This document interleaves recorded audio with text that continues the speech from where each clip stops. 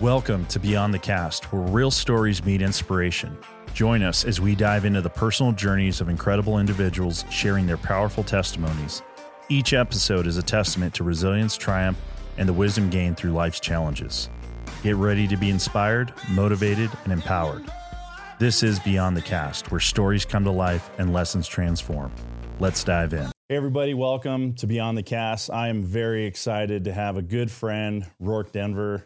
For people that don't know Rorke, he is a author, actor, but for me, he's just an amazing human that we met through a mutual friend of ours, Jim Bergen, through church. Yep. But thanks for coming on, brother. No, I'm stoked. I'm glad we could do it just to get timing. Yeah, no, for sure. Yeah. Well, I'm digging the beard. Thank you. Thank you. Yeah. You know, you go 20 years in the military and you got to drag a razor across your face, you know, all that time, unless you're on modified grooming standards up in Afghanistan when you don't have to do it anymore. You're like, I think I'll let it run for a little bit. But it was longer the last time I saw it. It was, yeah. August, It had gotten completely out of hand. Mama was like, come on now. You're also a professional. At some point, you probably got to keep it that way. And she was probably right. Yeah. So we're going to dive into like what you're doing now. But, you know, a big part and initiative of what we're trying to, you know, do with this podcast is just like tell people stories. Yeah. So you've done some really cool stuff in your life. Yeah, from the movie Act of Valor, and then I know you've been on Meat Eater, but I didn't realize that you were on American Grit. Like I pulled that up too, so that's pretty cool. Yeah. But prior to all that, Navy SEAL commander. Yeah.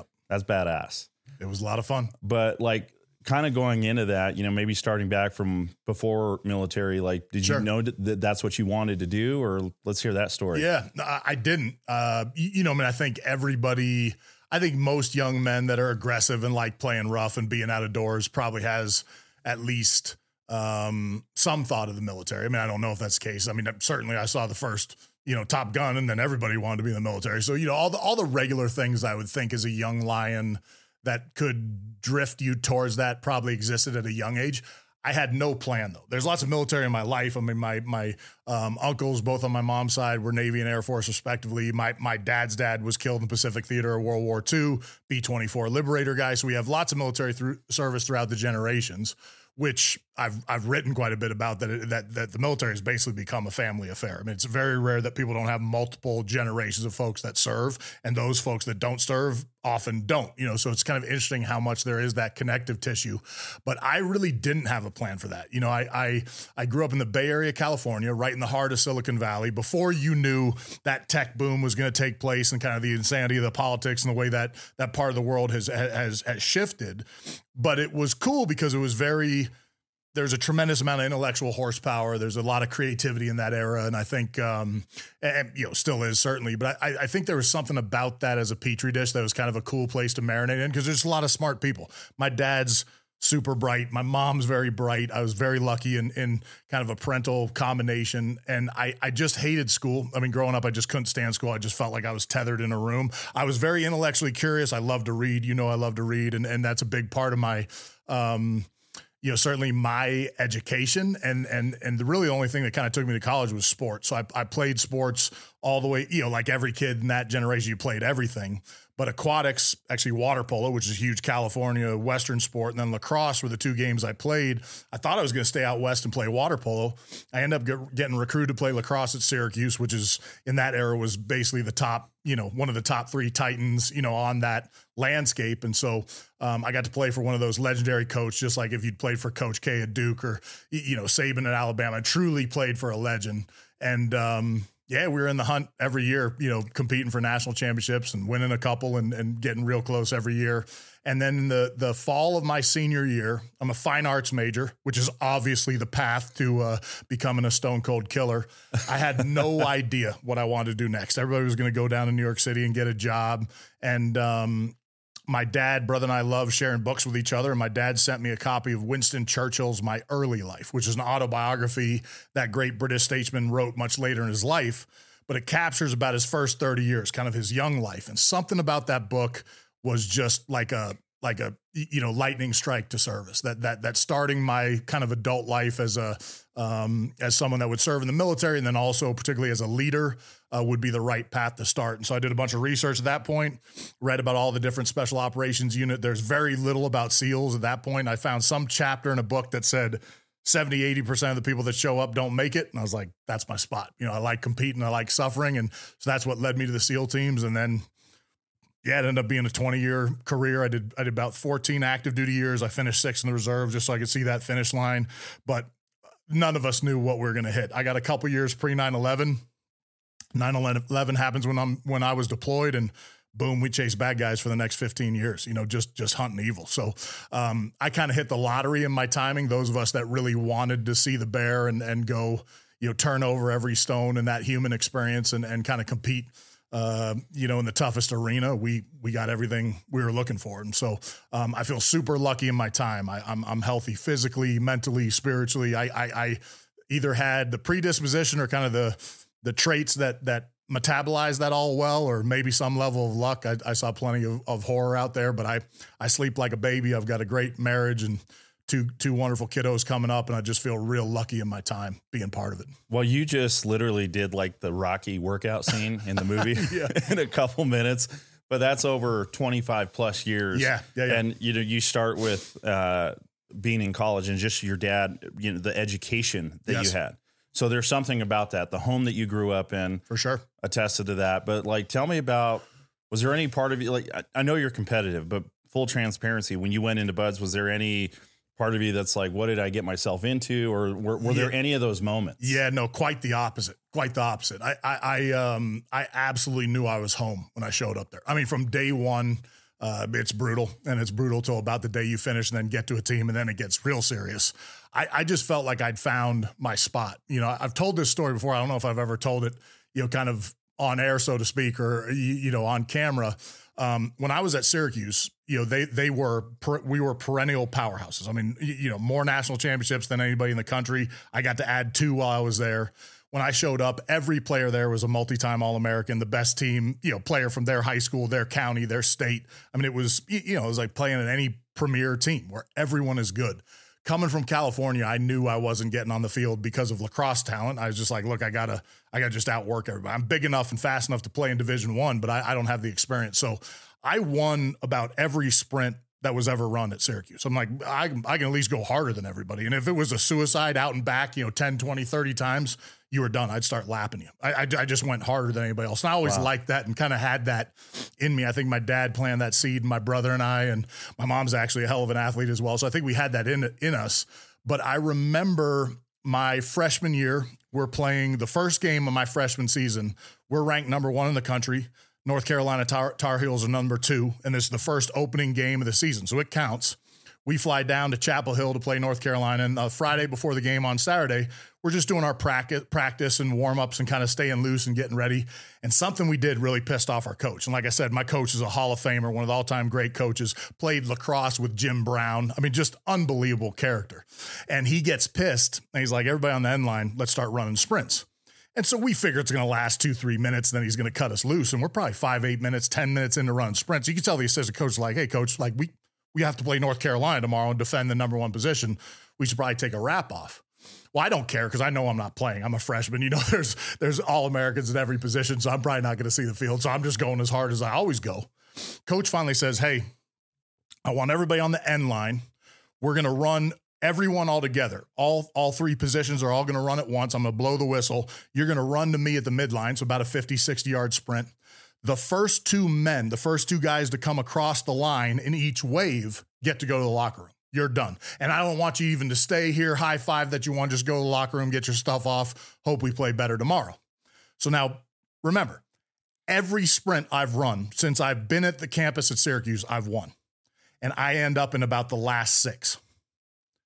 And I remember looking around, I'm like, I'm not going to be in the last 2. So on the third to last sprint, he blows the whistle. I run through the line. I remember I come through the line. I'm so upset. I take my helmet off. I kind of throw my helmet down. I regret it the second I do it. Here's coach standing there whose dad coached before him. The way he talked about that big S on a Syracuse helmet, I'm like, I pick it up. I'm like, oh, I'm in trouble. I turn around. As soon as I turn around, my coach is standing there right in my face. I was like, I hope I don't play for North Carolina now for throwing that helmet. He's like, no. He's like, hey, don't think it's lost on us that you run hard all the time. The only reason these guys ran hard is because they got to be done. You run hard because running hard builds towards something better. You're going to be an All-American here. You're going to be a captain. We're going to have a lot of fun over the next 4 years. Keep running hard. Wow. So think of that moment, right? That's what was kind of in my DNA, and I'll never forget it. I mean, I like think about it right now, and I can see coach talking to me.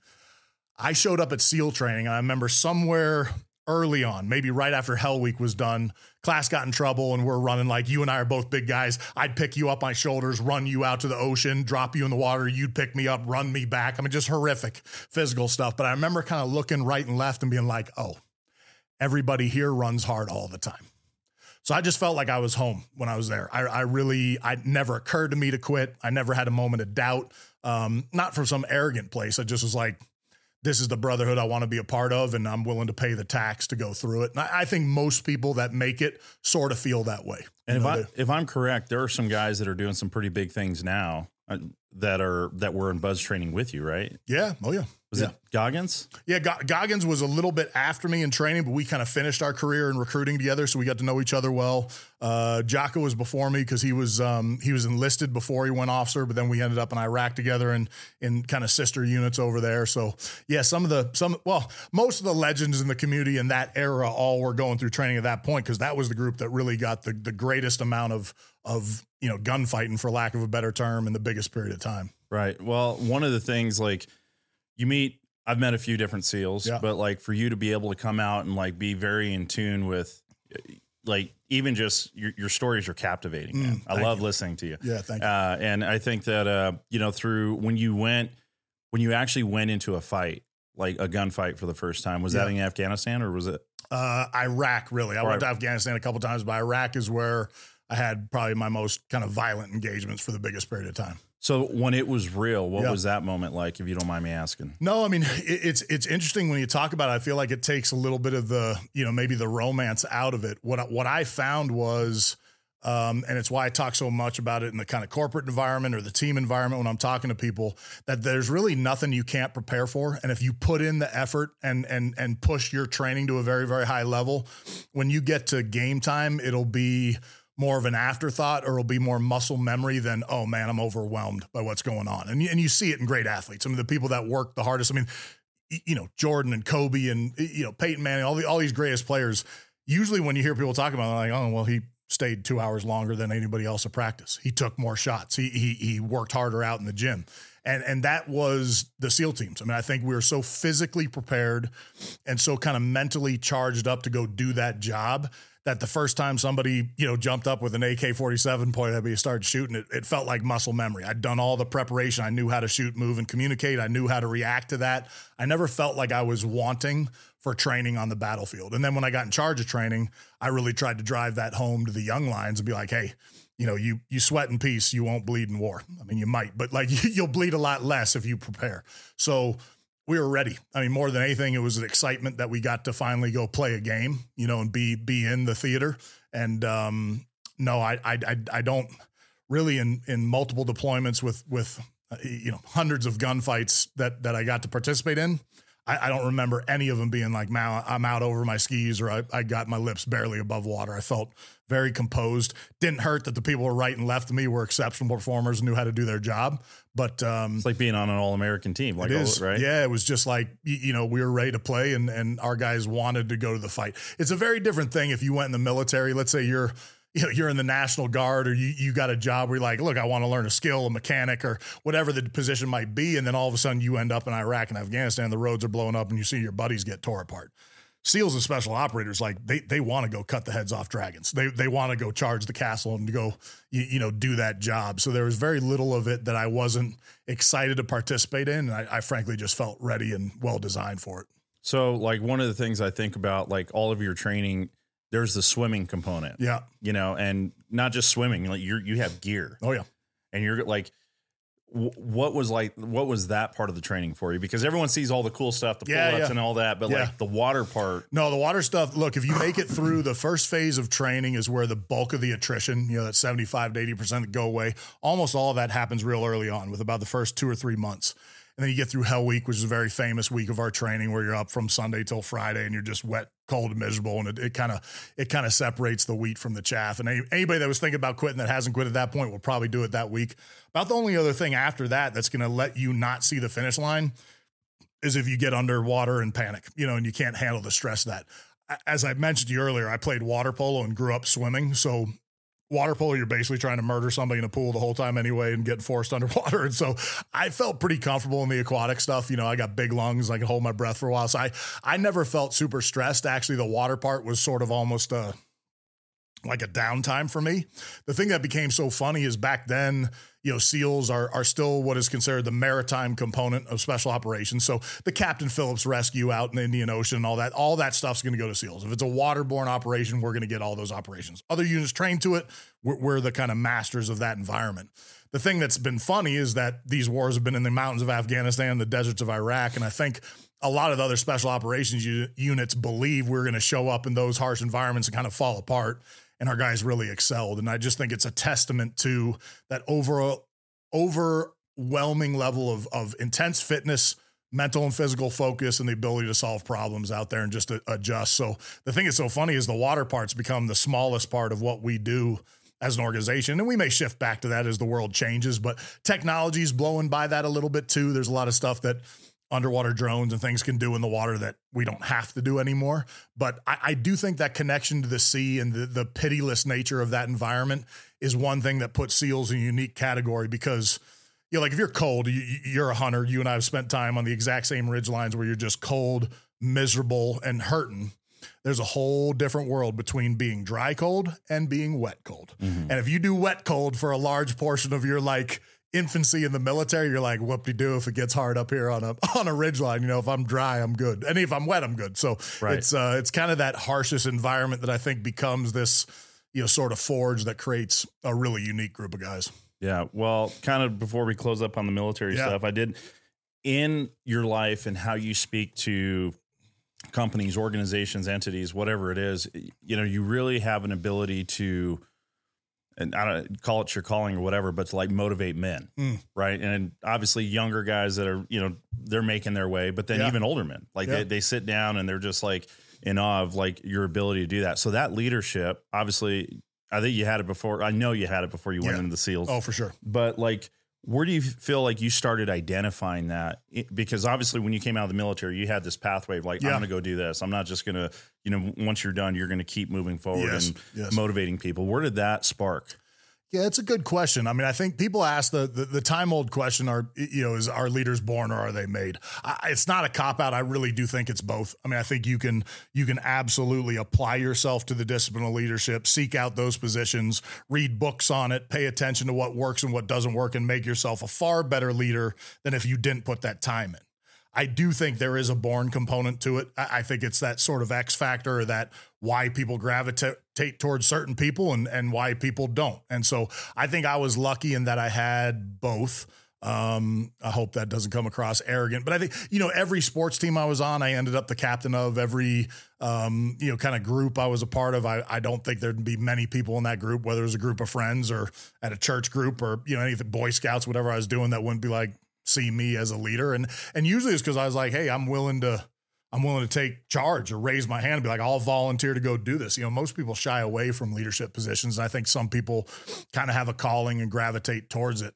I do think my kind of literary passion and background, I bet, fueled that fire. You know, I love all the ancient stories. I mean, I was just upstairs and saw Tolkien on your bookshelf. And so, yeah, little hobbit being out there amongst the orcs and the bad people in the world, you know, fighting against, pure evil. That's the monomyth, right? Those are the great stories that come from, whether it's the Bible or Norse mythology or Greek mythology. These are the great stories and heroes. And I always sort of connected to that archetype. And so I just pursued it as I went through and I felt very comfortable with it. Right. So wrapping up the military, well, I know you were doing or you started thinking about your future even before that, right? Yeah. So how did the whole thing with, some of the reality shows or even the movie Act of Valor, how did that come to play? You know, Act of Valor was this very strange, organic, out of left field thing that we didn't know what it was. Even when we were doing it, I don't think we were aware we were filming a real movie. I know that sounds absurd. We thought that thing was going to go to a bottom of a DVD bin at Walmart and nobody would ever see it, never see the light of day. It'd be a recruiting film. And it sort of started this recruiting film as a project. When they asked us all to do it, we were all on active duty. We all said no. Every single person that participated in that movie said no. And then as the gears started moving and it looked like it was going to move forward, we got put in a weird position where we actually got put on orders to do that movie. And it's called orders, not invitations in the military. So you're going to do it. But we really wanted to make sure the right guys did it to sort of represent the brand and the brotherhood and to do that right. But we had no idea what that film, I mean, like I said, I thought that thing was going to end up like as a YouTube video. Next thing you know, it's like premiering after the Super Bowl and you're like, this is a real movie and like doing real things.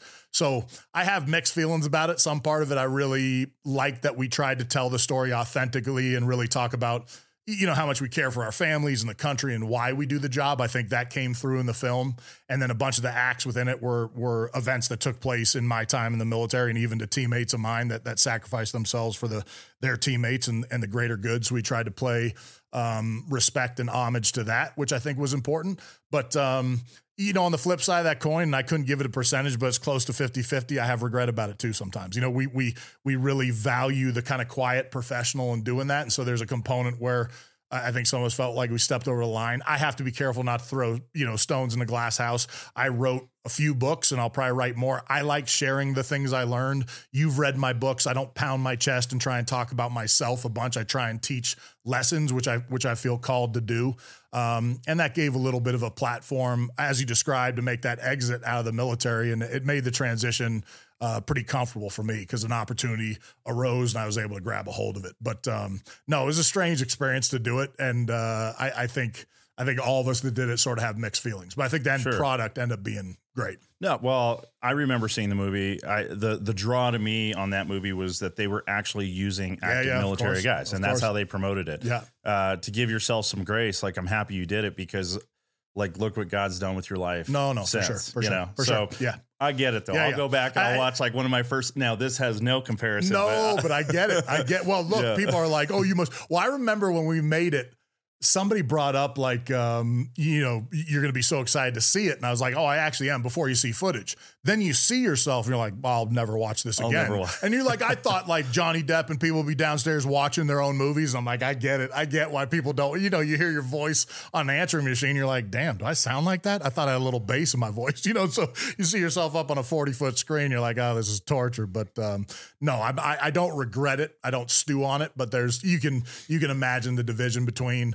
There's probably some guys who I respected in the teams that probably like, I can't believe those guys did do it and may have lost a level of respect, which is a bummer because that wasn't our intent, in doing it. But again, don't lose sleep over it. I don't do a lot of looking back. I like looking forward. Yeah. What's your, in this book, I think you signed it, Onward. Yeah. Ever onward. Yeah. That's 100%. One of your quotes. So yeah, for sure. When did you start writing, even before like you wrote your first book? Like I know you obviously did that, through school or whatnot, but when did it become serious? Yeah, I'd say I was always more of a literature and kind of history person than a math and science. Numbers are a mystery to me. I actually have a little bit of a learning disability in processing and sequencing numbers, so all that stuff's a challenge to me. It's actually one of the things that appealed to me from Churchill. He had a hard time in math. He got put in like remedial English classes, and that's why he learned how to write a beautiful, simple declarative statement and became that great orator because of that. So I felt a kinship with that. So I always liked to write. I mean, I used to grind out papers in school, and that was about the only thing I enjoyed doing. I didn't do a lot of writing through my time in the military. I have better notes than I thought. I also have found a couple almost like little diaries where I wrote every day in SEAL training. I'm like, man, why I didn't do that for every day for my entire career? I would have such rich, memories and kind of, notes throughout the entire experience. No, it wasn't really till after, right about the time I was getting out. There weren't a lot of SEAL books when I started. I mean, it was only Lone Survivor, American Sniper, maybe one or two others that even come out. And most of those books, no disrespect for any teammate, but were about a specific story. Like Marcus's book and Lone Survivor is just really about that unbelievable event and those boys that sacrificed themselves and how he made it out of it, which is impossible. American Sniper, one of my teammates in Iraq, it was about, really about these operations and how many, scalps he took and also good ideals. But I really wanted to write one that was much more about less about a specific mission, set of missions or time, and more about the things we learned and valued in our time there. So that was the first real dig into serious writing. I work with a co-writer, which was fun because it kind of helped teach me a little bit more how to do it.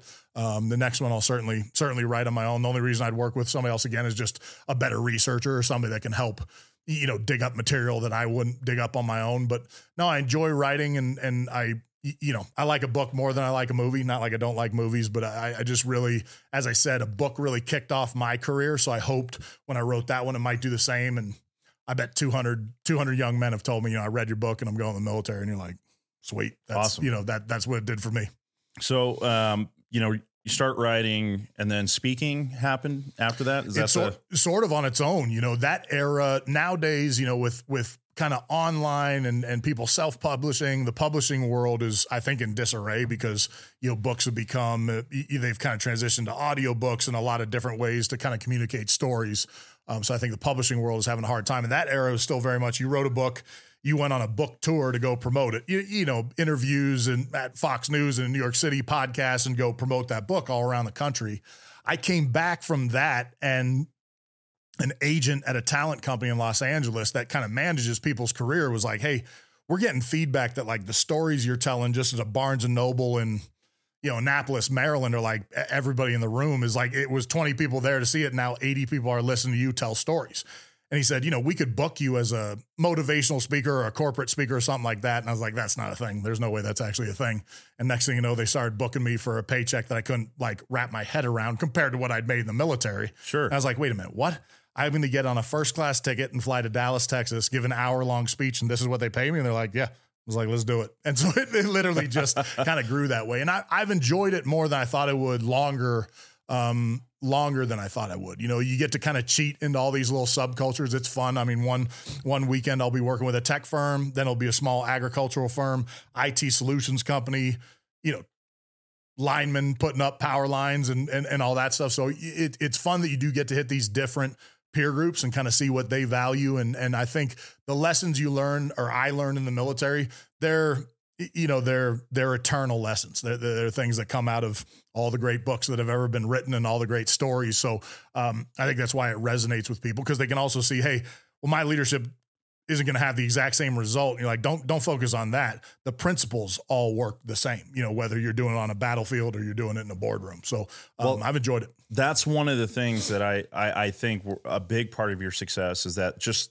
not through the military, but now hearing your background with school, I didn't realize that you were such a smart, intelligent guy at the school level. I've seen it grow. I've seen it grow. I've seen, but I think that when at the end of the day, we're all just people. So whether you're talking to linemen, whether you're talking to, whatever it is, agricultural groups, or you're on a show like Ranella's, doing the hunting stuff, all that, or even at church, right? It translates over. And I think that there's rank in military, but there is rank in life. Oh, no doubt. Whether people want to accept it or not. Yeah, for sure. And, you're definitely on that higher general realm, because, when you speak, people listen. And that's where I think, I want to know, what was the first thing that you spoke about on your first speaking engagement? Yeah, well, I'll back up right before that, which I think is something that I'll share with anybody, because it was just such gold for me. I don't know if you know the name Hugh Hewitt, but Hugh Hewitt is conservative afternoon talk radio, many, many years on radio shows. He actually was one of the moderators. People would recognize him, one of the moderators in the early first round of Trump's going through the Republican, lineup to get the nomination. Brilliant guy, conservative thinker, believer, phenomenal man. A buddy of mine married his daughter, F-18 pilot, married his daughter. That's how I got to know Hugh. Got to just kind of, take him on and ask him to be a mentor. And I remember when I was getting ready to do my first 5 speaking events, it's exactly like I described, right? As sports executives one day, I've got an ag firm, tech firm, and literally I have one that I'm going to be talking to like Raytheon, so rocket scientists. And I kind of asked Hugh, I said, hey, how do I, because he's a phenomenal speaker, I'm like, how do I kind of customize or tailor these for each group? And he's like, don't do that. I was like, what are you talking about? He's like, look, you go talk rocket science to a bunch of rocket scientists, you'll be the dumbest person in the room. You talk about what you'll be fine. Literally the best piece of advice I ever got on speaking is stay in the lane that be very careful about getting outside your lane. I did one last week and they wanted me to talk about AI. And I literally Googled AI and was like, okay, here's how I can tell stories that mean something to me that I think would relate to AI. The last person you want to hear about the actual nuances of AI is me. So I think the first couple times I did, I was definitely trying to find myself. What I definitely figured out early on, which is why I think it's had sustained success, is I don't I don't use, bar graphs or pie charts or try and teach very specific lessons. I tell stories. And so I'll tell a story. That story will have a tangible, very easy to grab a hold of takeaway. And then I let you do with it what you will. The thing that's cool about it is I'll have people reach out to me. They're like, hey, that concept of reach for an inch or try and just do a little bit more, which is, something I've been telling for 10 some odd years. They're like, I use that with my team, is incredible. I get just as much satisfaction when somebody says, I've been pushing it to try and get better at X, Y, Z, losing weight, working out, whatever it might be. I just realized if I go one more inch, I might get better. I've gotten better. Or I did this with my kids or a Boy Scout troop and it really worked. And that's where it's fun, because I think by not beating a drum of this is what I mean and this is what you should do with it, I just let it sit out there and you take it for what you want to take. Because we've all had this experience where, you listen to a pastor or a sermon or a speech or a talk, and what one person takes out of it, you might take the opposite out of it. That's good either way, For sure. So right, yeah. So I tell stories, and so I've done that from the beginning. Just try and tell a story with a takeaway, and I let people run with it. I just feel like that from, the grandfather, war chief sitting around his Indian campfire telling the grandchildren stories of, the Great Spirit or the buffalo or things like that. It teaches these lessons that are super important. And because the story's good, you remember them. Well, I like that in a few of the times that I've heard you speak, you definitely talk about the frontier, you talk about Indian native culture, all that kind of stuff. So, which I guess, let's talk about hunting a little bit. Is that something that you grew up doing or? No. So I guess a little bit. My dad's an avid fly fisherman. So my brother and I started fly fishing before we ever threw a spinning rig or a worm with a bobber anywhere. I think in California. So a lot of the great, freestone creeks and trout streams up in Northern California, the Trinity and the Klamath and the Sacramento, these great, steelhead, salmon and trout streams. And so, we grew up fly fishing our whole life. It's something we do to this day. I mean, my dad's 80, about to turn 80. He still practices law. He's been practicing law as long as I've been alive, sharp as a whip, physically fit. We're up in the Canadian Rockies fishing for trout this past fall with my brother. And you're just like, what a gift to have this time, with him and my brother, who's, we've been thick as thieves since day one, never really fought each other and just been great partners in crime. And so, fly fishing is a lot more like hunting than other forms of fishing, whether it's sight casting or really kind of putting a plan together on how you're going to attack a piece of water and pick apart that terrain. So I guess a little bit of that. But no, I mean, I shot a little bit plinking, shooting at cans and stuff, 22s and stuff like you will with outdoor, dads and uncles, but never hunting. It just wasn't something that anybody in my family line really did seriously. And so when I came out of the military, I hunted two-legged critters for the next 15 years. And then I came out of the military. I was doing a little bit of consulting with SOG Knives. SOG was Steve Rinella's sponsor at that point. And somebody from SOG was like, these two guys have to meet, man. Like the way Steve tells stories and reads and writes, we got to put these guys together. So we met out at SHOT Show together, I don't know, 8-9 years ago now. We hit it off. We had a lot of fun giving a speech to, some clients and kind of industry folks. And he said, have you ever been on a big game hunt? I was like, I haven't. I've been chasing Al-Qaeda. And he's like, let's do that. So we go up on a bear hunt to the Alaska range, and you're like, talk about jumping the string, to the head of the hunting line. Your first hunt is with Rinella on the meat eater in the Alaska range, hunting a predator, in wild country. And it just, I was a hunter from that point on. And now I've hunted, as much as anybody chases it here around the world. I'm fanatical about it. If you and I have discussed it, I would say at some point I probably should just do a show because I love it so much. I probably got to get my kiddos out of the house. So I'm not traveling as much as Steve and you guys will, but I just love it. It just is. What is it about it that you love? Yeah, I think it's a lot of things. Everybody that tries to answer this question probably attacks a lot of the same things and then probably attacks different things. I think for me, the literature that's been written about how good it is to be outdoors and in wild places and out away from your phone and focused on something, that's beyond reproach. Everybody knows if you just got outside more and played in your backyard, you'd be better for it. Take your shoes off, walk in the grass, be in the sand, go do something fun. So that part of it, I love. I like being out in the quiet. I'm as much as I do social things for my job, I'm pretty introverted. I think we've talked about that. I go a long time without talking to anybody. Every once in a while, my bride will be like, you need to go say hi to a friend or something because you'll get quiet and start reading and be off in your own world. And I need that time as well. But something about that time in the field is very, very special for me. It's it's almost like church, it just really is a reset and kind of being out in wild country.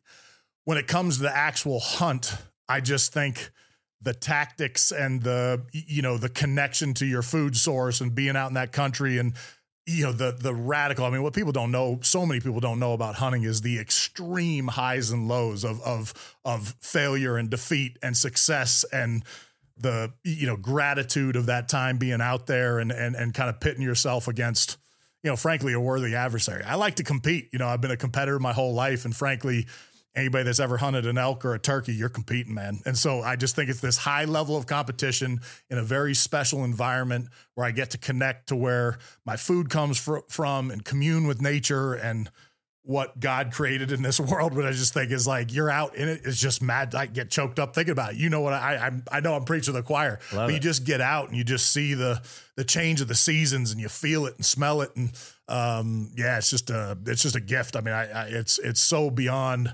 I mean, look, if I get something, I'm excited. If I don't get something, I'm excited. I just like being out there doing it. And I also think I think some people fight super hard in answering that question to try and justify it. They try and justify, well, it's this or that. I don't do that. Yeah. Look, I don't trouble somebody else about their choices for the most part. If it doesn't hurt me or doesn't hurt somebody around me, knock yourself out. That's what you're into. You want to dress up like a, animal or play games and be on video line. Look, there's somebody that's playing a video game that probably has just as much passion for that as you and I do for being out in the wilds. We could probably argue what's healthy or not. I don't try and justify it. I love it. And right. It's as much who I am as something I do. Yeah, no, for sure. Well, I think it's your background and being in the military and probably some of you hear the stories of guys that come back and then there's the haters or there's the people that are protesting against it saying, well, what did you do? Yeah, right. I did my job. Right. I did what I was born and, trained to do. For sure. And hunting, obviously it's not to that severity, but hunting's been around since the beginning of time. Yeah. We wouldn't be here if it wasn't. Right. Well, if you're here, I think it's Donnie Vincent. He said someone in your family was a good hunter. That's right. That's exactly if you're, I think he said, if you're the president of PETA, someone in your family was a great hunter.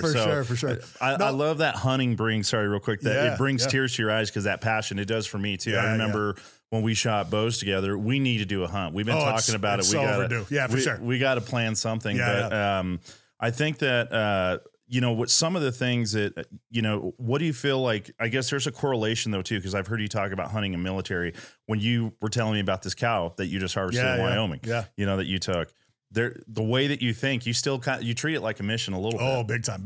Yeah, I said it to Steve on our hunt. That got broken into 2 episodes. It's funny you bring that up because I hadn't seen Steve in quite a while. He was in Colorado. I saw him recently, and then my daughters, because of some conversation, said they hadn't seen that episode with me, and it's 2 episodes in one of the earlier seasons of Meat Eater, and so they watched the episode. I totally forgot about it, and I came into the room as they were watching it. It was right when I was actually telling Steve, I was like, for the last 12 years, every time I've had a backpack and a gun on my shoulder, I've been in charge.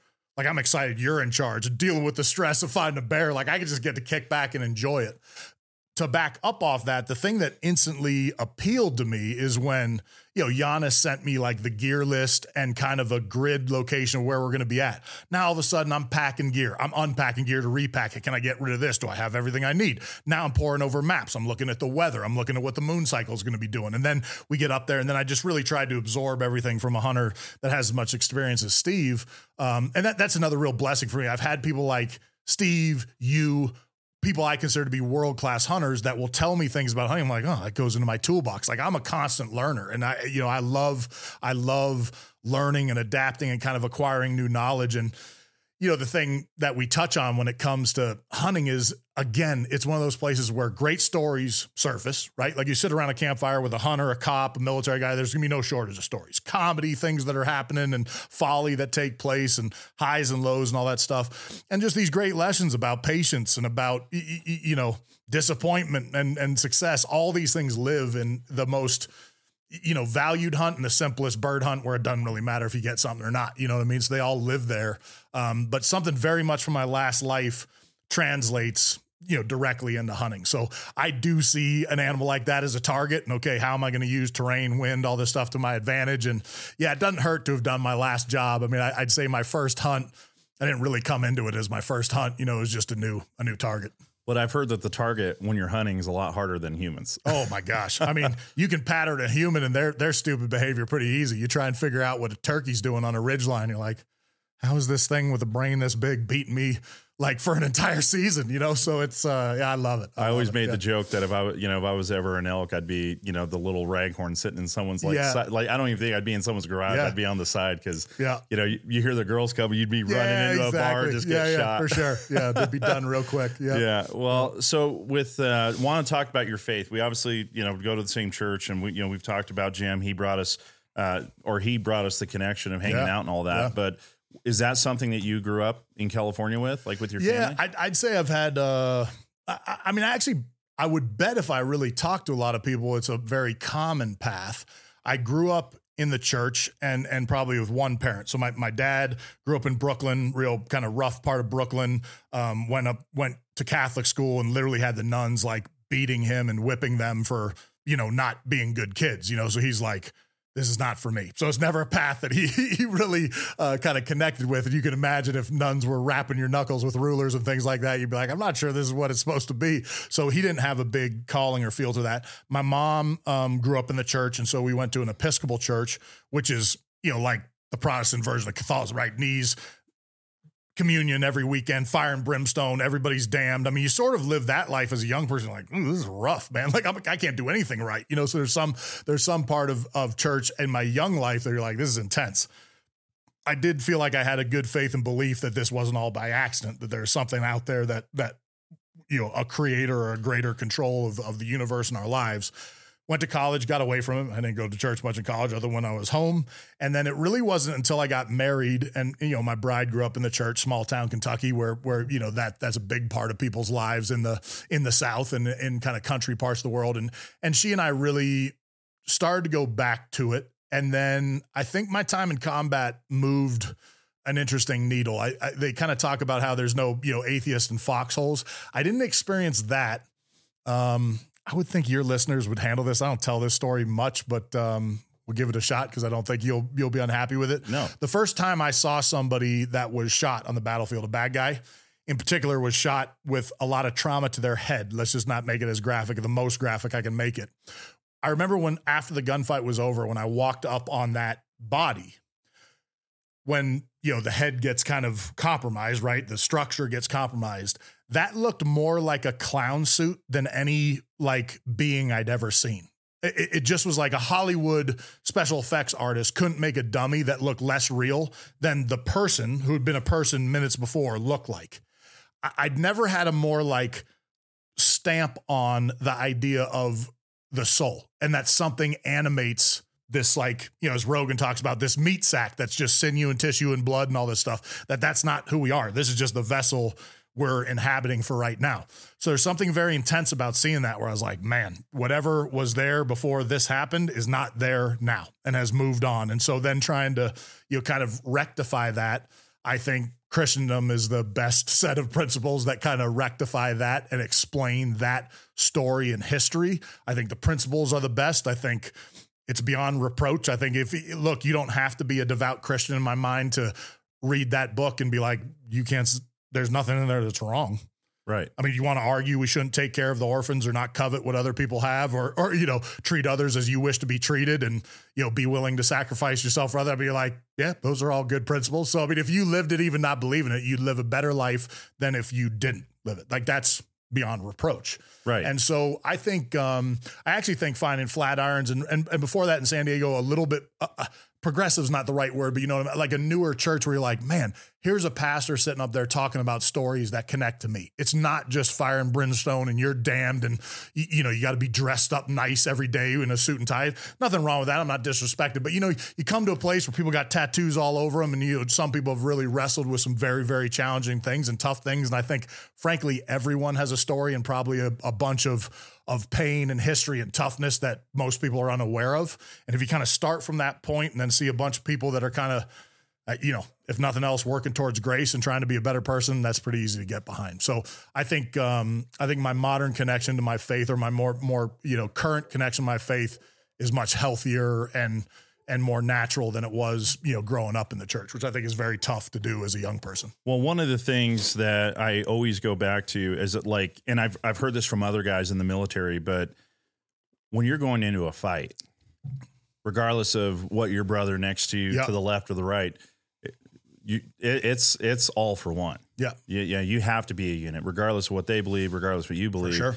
But like that at that point, it's on a different level. It's probably, I would venture to say spiritual. Yeah. Like there's a connection that's beyond the training. No question. Like, you see the movie Act of Valor, you see any military where they tap them on the back and they move or whatever. Oh, yeah, man. You got to trust that right. person with your life. Yeah. So like that had to elevate your level of spirituality too, in the way that you think about it. Yeah, no, I think all that stuff, plays on kind of your experience in the world. And those are sublime relationships, just like you describe. I mean, a teammate of mine that we were on the East Coast together pre 9/11, he now lives abroad. He's done very well financially, but he's just he's the best. He's married, no kids, surfing in Indonesia, building homes out there and just goofing off. But, he's done all the service levels to have earned that part of his life. But he sent a picture of him and it's kind of silhouetted on this like sunset with a surf line behind him.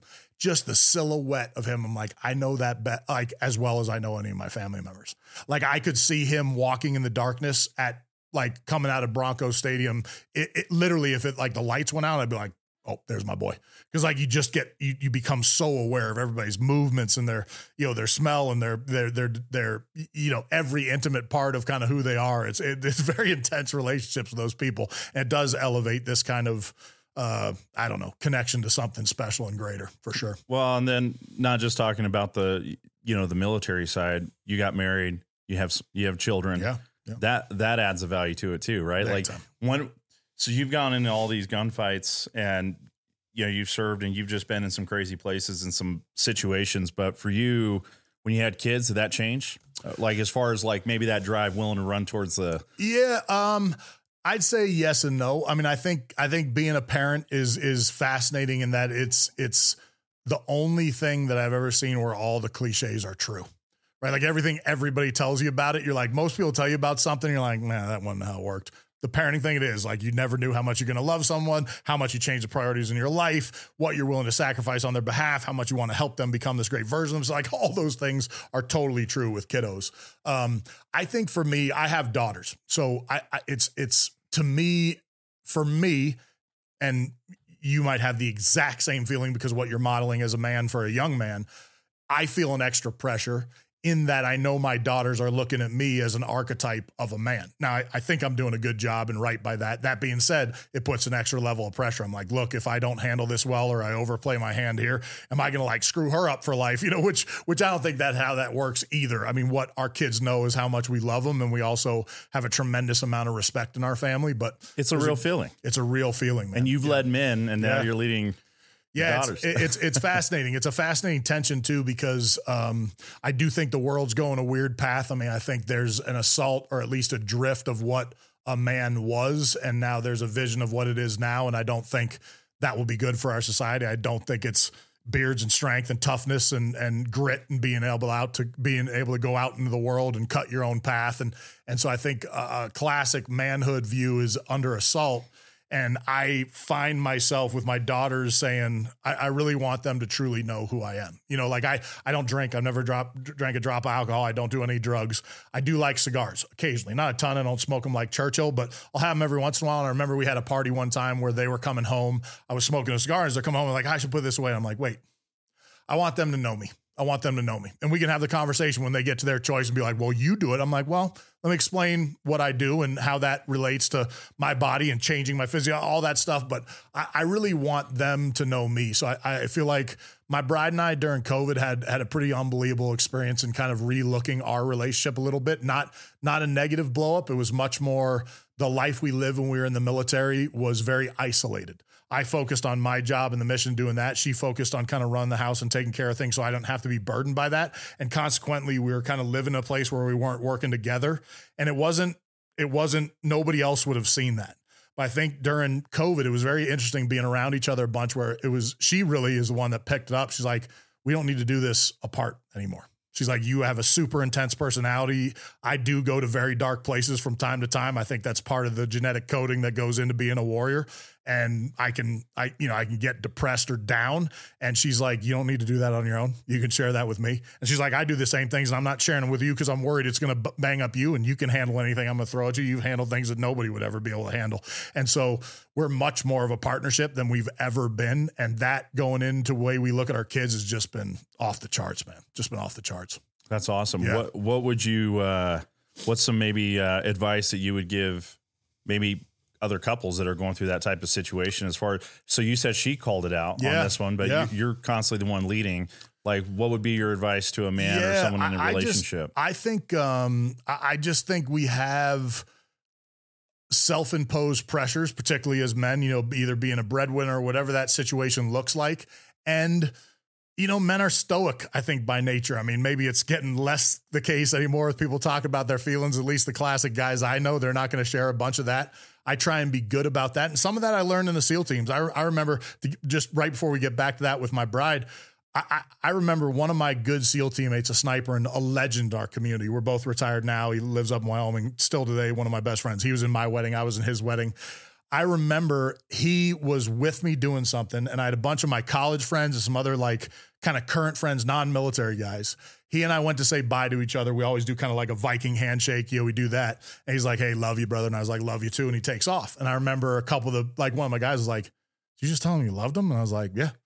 He's like, do you tell your boys that you love them? I was like, not all of them, but I should, but I do with them. And he's like, why is that? I was like, because there's a real good chance I won't see him again. Because we lived in this life where when you said bye to a teammate, that could very well be the last time you see him. Yeah. But look, that's all of us. I might say goodbye to you right now and that'd be the last time. Hope not, unlikely the case, but it kind of does put this place where you're just like, you know what? I should be better about that. I should tell people what I think about them. I've got an idea for a book. I won't totally let it out, but I've written a couple letters recently to people that meant a lot to me in my life and just really was like, I want you to know what happened. Someone passed that I regret that I didn't get some of that too. I didn't tell them how I felt. And I was like, I'm not going to do that. So I just think, come up with some way when it comes to your lady. I think every once in a while you got to just take, back off the line, right? In a gunfight, when we talk about young officers and we're like, hey, your job is not to be shooting. Your job is to back off the line and manage the entire mission and situation so people can just focus on their gun, but you can move the troops as necessary on the chessboard. And I think we don't do that enough as in our relationships, our family, and in particular with the person we're in the foxhole with for our whole life. I think back off the line a little bit, take a look at it and, write a nice letter that maybe says more than you normally would on a regular, Valentine's Day. Share who you are. I mean, I think just being super authentic and truthful about who you are. And look, if there's something you're not getting, ask for it. I think if you got a good relationship, if you ask for the thing you need, you're probably going to get it. And that's a big thing. She's done more in our relationship. I'm probably getting better at it. I don't think I feel like I have as many needs, not as a woman, but just I'm doing a lot of the things I really want to do. But she'll ask for something now, and she'll even to this day, she'll be like, man, I used to not want to say that. And she's like, every time I bring it to you, of course you acquiesce to it or support it. And this is awesome. I'm like, it is awesome. Now cause look, it's just like kids are a gun dog. Anybody that knows what their expectation is does better. You see dogs that are disciplined. And you're like, oh, somebody had to be hard on that. I'm like, no, that dog knows what's expected of it. That's a better life for that dog. His dog is I don't know whether to shit or piss in the corner or not bark or bark. And so I think asking for what you need is a pretty big move, man. Not many people do it. Well, a couple things. So even asking for what you need, even if you don't get it. Yeah. Right. Because I could ask for a lot of things. Oh no, for sure. But at least having that transparent conversation. Yeah. The other thing that you talked about, and there's an exercise that I just saw in a reality series. I think it's called, Special Forces, where they get celebrities to kind of go through. Yeah, it's a reality series and elimination process. One of the exercises they did, and I think Bodie Miller was season 2. It was him, Tara Reid, and some other people. She fell out pretty quick, but the people that made it to round 2 or 3, they had to write a letter, kind of like what military guys do, when they're going into a fight to their families. Oh yeah, hey, this is my obituary, or I'm saying goodbye. Yeah. And I've heard it now already 3 times where they're putting that into some of these men's groups or whatever, where they can be better. Yeah. What do you think the power of that is? I know for me, but what do you think? I mean, I don't think it's I don't think there's mystery to it. I think it's saying some of those things like, look, if you weren't going to be able to say something again, what would you say? If you were going to say a last thing, it'd probably be a lot different than the regular, like dropping your kid off at basketball. It'd be something cutting more to the core and the bigger ideals and the things that are really important. It's funny you bring that up. When we were making Act of Valor, you know the movie, but the end of the movie, there's a poem from Tecumseh about, improving your life and being a warrior and being a good steward of your people. And the director asked me if I'd ever written one of those letters. We call them a death letter. You ever write a death letter? And I was like, I didn't, because I have just enough like superstition in me that I was like, I don't want to write one and have it become a self-fulfilling prophecy. Better than that, I also felt like I tell my dad I love him. I tell my brother I love him. That's all. We're kind of loving and open that way. I think my bride and I have much more increased our relationship. But if I had been killed in combat, she wouldn't ever been like in question that I loved her or not. So I didn't feel like there was a lot I hadn't said. So I kind of said, I haven't written one of those. He's like, well, if you did write one, what would it be? And I kind of pulled that Tecumseh poem out because, one, it's just gorgeous and it'd be very hard to beat that on, life well lived or how to be a warrior. But in my first book, I wrote sort of a little one to my girls very early on as a father on things that I thought was important for them. But no, I think it's a good drill. I think that'd be a great drill is to write that. I thought about that with my brother and I were up on this fishing trip with my dad. Like I said, he's 80, he's fit as can be. I mean, he's a horse. He's an absolute like inspiration, but we've got less fishing trips in front of us than we have behind us, in his 80s. And it occurred to me, he had one of his mentors pass in a law firm that he'd worked with for many years. And this guy was a legend in Northern California. I mean, like 1,000 people attended his funeral. And it's like everybody said all these nice things at the funeral. And you're like, look, hopefully he's hearing that, but you can't be sure he's hearing it. And you could say that to somebody now.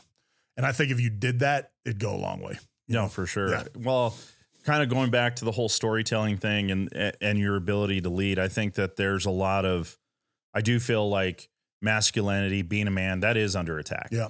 Or for a lot of people, it's in question, right? Depending, you and I see eye to eye on a lot of things, but for that, like, what would be your challenge? Because you're not in the military now, but you are leading, you are in a place where you're leading and you're, creating inspiration, right? And you're a great storyteller, but what do you feel like you would put that out for any of the guys that are listening to this now, questioning, am I screwing this up? What's going to be my next path? And they just don't know. Like you and I had a conversation, so I'll be vulnerable. Like about 5 years ago, prior to COVID, I've always had a lot of great ideas and I do it well executing for others. Yeah. But at some point you got to start thinking about yourself and what's that, it's part of this whole new thing that we're doing here and trying to, like, I know great people that have great stories and the ability to connect with people. That's something that I do well. So it's like, how do you get over that hurdle? Like, what would be some advice there? Yeah. I mean, I think that's the ultimate in what you want to try and pass on to somebody. I mean, I think we all know better than we usually do, right? Like I think not we all, but I think most people know the right thing to do. They often just don't do it because they know the right thing to do is usually the hard thing. Like suffering and hardship is where the learning is. That's where the good stuff is. I think when people see, that great line, the pursuit of happiness, I think people mistake it. They focus on the happiness part. It's not the happiness, it's the pursuit. That's what's going to lead to it. Nobody celebrates doing something easy. You celebrate doing something hard. That's why hunting appeals to us so much. You do this hard. Sometimes you just get blown off that mountain and you totally fail. And you still look back at it fondly and want to go do it again to get that success. A golfer would understand, you hit a lot of bad shots. You hit one good one. And you're like, oh, it's going to keep me coming back for more and try and perfect that. I think people need to be like the author of their own life. I think a lot of people think life happens. Write it yourself. Go do the thing you want to do. Take a risk. Do those things where it's like, this might crash and burn. Look, if it crash and burn, you'll probably still learn better lessons than if you just played the easy hand or the easy cards, So I say, take some risk, get out of your comfort zone and go try something that you might want to do. You're definitely right on, like 5 years ago, most people have dreams and things that they've been wanting to do for a long time. And the bulk of people will never do them. They will never put their chips on the table. And I think if you put your chips on the table and crash and burn, it'd still be way better than never playing your game in your hand.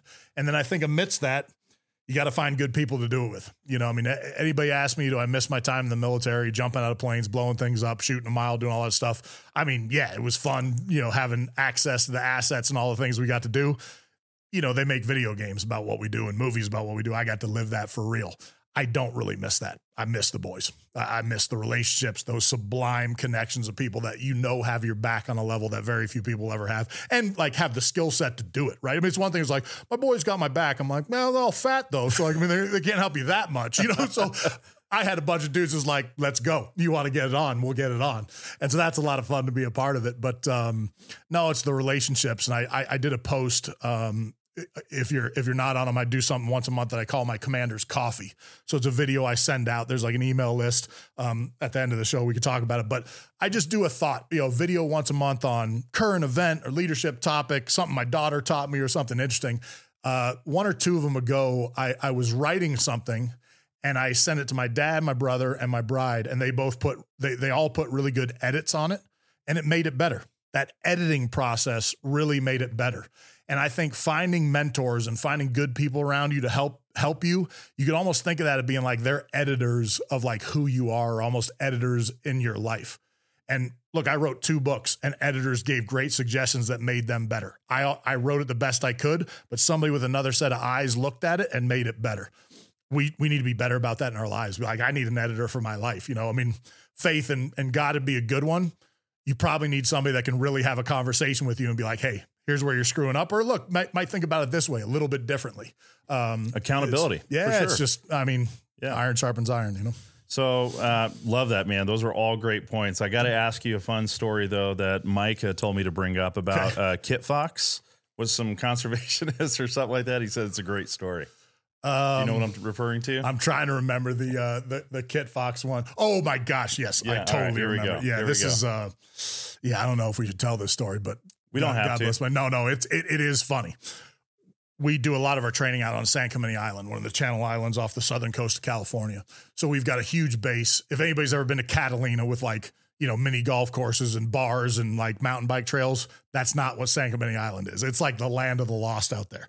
The only thing that lives out there are like seabirds, big sharks off the coast, sea lions, and there's these kit foxes, these little foxes that live out on that island. Well, of course, it's California, so there's like an environmentalist group that like lives out on that island to protect the kit foxes. Look, we're dropping bombs, blowing things up, doing high explosives, all these different live fire mission sets out there. And anytime you run an evolution on a military base in California, an environmentalist or park ranger or someone will come up and will give you a speech on how not to hurt the local wildlife, which we, of course, don't try and do. At the same time, we got to do our job. So we do this big planning for a major mission we're going to do out on that island. And here comes this, whoever the conservation representative that comes out for the island comes out.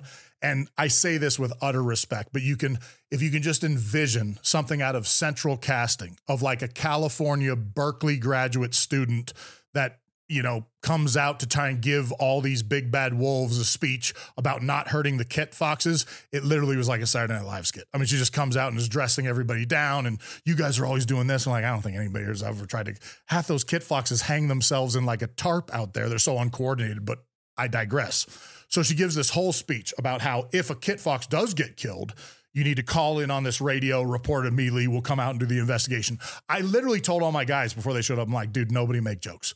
Nobody make tree hugger jokes. Nobody make Berkeley jokes. Like, of course I said, but like, don't just be cool. Let her give her speech. We'll carry on. So she finishes her speech. She gives a radio to one of my guys and she drives out of there in that classic green, like National Forest truck. Oh yeah.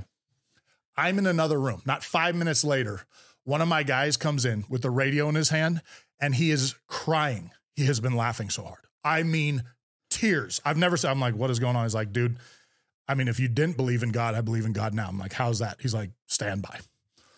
We got a call on the radio from her 4 minutes after she left the compound calling for help. So of course we drive up there real quick in like our F-350 diesel pickup truck, probably ruining the environment to come up. The scene we came up to cannot be described. She ran over a kit fox with her National Forest truck. Oh no. So, I mean, just gave an speech to like 80 operators on taking care of the fox. She runs over the fox. She's so distraught of killing that fox that she gets out of the truck to try and apparently give it CPR or something like that. Does not put the truck in park.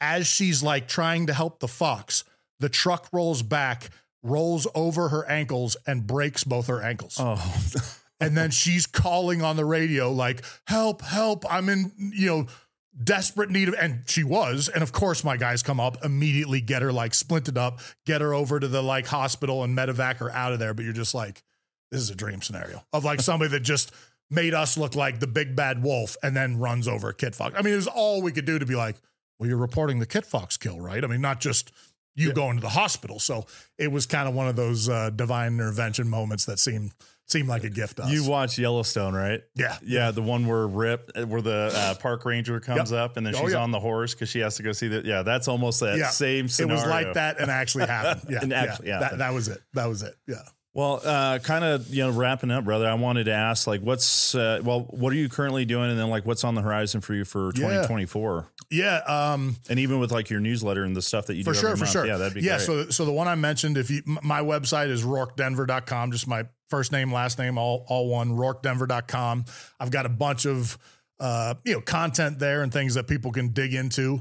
At the bottom of that website, you can sign up for what I call my Commander's Coffee. So it's just an email distro list, no pay, nothing. You just put it in there. You'll get one email a month. I don't try and crush your inbox with white noise every Tuesday, texts or whatever. One, maybe 2 emails a month. It's just a concept or something I'm thinking about and share it with you. If you like it, pass it on to somebody else. If you don't, delete it. Won't hurt my feelings. So that's a good way to kind of connect there. I'm not heavy on social media. I'm actually going to try and get more into it in 2024 just because it is such a language that is powerful in pushing content and trying to get attention to what you do. The base of my pyramid are kind of like the big speaking events for, the corporate America, but I'll have a small high school call me up and be like, can you come talk to the lacrosse team? And, whether they can afford my number or not, I usually try and figure out a way to try and do those ones that I know will move the needle. So that's a way you can connect me as well. And I think this year is going to be an interesting year on growing a lot of online content. I'm traveling so much right now doing that speaking, and it's great, fruitful, and I enjoy it. I am away a lot. I mean, this fall, I've got a freshman in high school and I miss most of her volleyball games and it's killing me. So I'm trying to build an academy or a bigger online of both leadership content, human performance content. And it's going to be exactly the way I do my speeches. I'm not going to kill you with a bunch of diagrams. It's going to be a story, a principle, action, takeaway, and put it in with your team. I'm going to try and price that in a way that people can really get access to it. And I want to grow a tribe right there. So staying up on the website in the coming months, we're going to start metering that out soon and trying to build that part of it. And then, I think 2024, I definitely want to get a couple more events on the calendar, more experiential stuff where people can come, maybe get uncomfortable. I'm not going to run a SEAL diet program. There's plenty of guys that do that. And look, if you're a guy that wants to go do some, SEAL experience, go do it. I'm sure it's a bunch of fun. I don't want to do that. I liked what I did and I want to create some other avenue. And I'm really actually trying to wrestle with a bit of what is next. I mean, I'm not going to take a big departure into some other, corporate job or something like that, but I'm trying to focus, as you mentioned. I mean, I do think when I talk, I resonate with men and that's a good connection point. There's something on my heart a little bit of looking at young folks and them not having as many, mentors or archetypes or heroes out there that can really give them a good path and a set of skill sets to get them to a good place. So there's a little bit of a calling right now, maybe to do something with kids. So I'm working through that right now. Working through it. Yeah. Writing it down. Yeah. Well, I think that, Jim this weekend was talking about the whole, God's children aren't for sale. It's the whole human trafficking, but the problem that we have in our country with that, just in our country, like in our backyard, not just other places. Yeah. And you think about even maybe to not that extreme, you just go to a high school. Like I can go to my oldest or youngest son's high school right now and you meet a few kids and like, there's just no fear. I don't care. Yeah. But it's also that mentality. And I'm sure you saw this a lot in Iraq. You see the young kids or in the movies where they're running out with the RPGs, like the way that they're raised or maybe not raised, like they don't even value their life. Yeah. And valuation of life, I think, which kind of covers all these things, is huge. And I think with your stories and all that, you definitely are onto something for sure. No, I appreciate it. We'll see where it goes. So social media, you're going to be doing more there, but then just rorkedenver.com. Yeah, it's the best place to find me. My books are, I've got Damn Few and then Worth Dying For. They're both, find them at Amazon. The audiobooks, I of course read them. So you'll hear my voice and talking through them. I think I'll definitely be starting on another book in 2024. It just is, they don't write themselves. So I definitely got to, have the right methodology and the right direction with it. But it's going to be a good year. Yeah. So Worth Dying For is the book that Rorke signed for me when we went and shot bows together. But I want to put a hunt on your schedule this year. Let's do it, man. We'll try to figure that out. We're overdue. Yeah, for sure. Well, I don't think we haven't hunted together. You've gone with Jim. No, we've been talking about it a bunch, but we haven't put it together. We need to do it. All right, cool. Well, thanks for coming on, brother. I appreciate your time. Yeah. And we'll, this is going to, or this podcast will come out. It'll be the first week of January. Cool. So when people are listening to it. So happy New Year, everybody. Yeah. And heed some of Rorke's great advice. Yeah, appreciate it. Love you, brother. Yeah, love you too.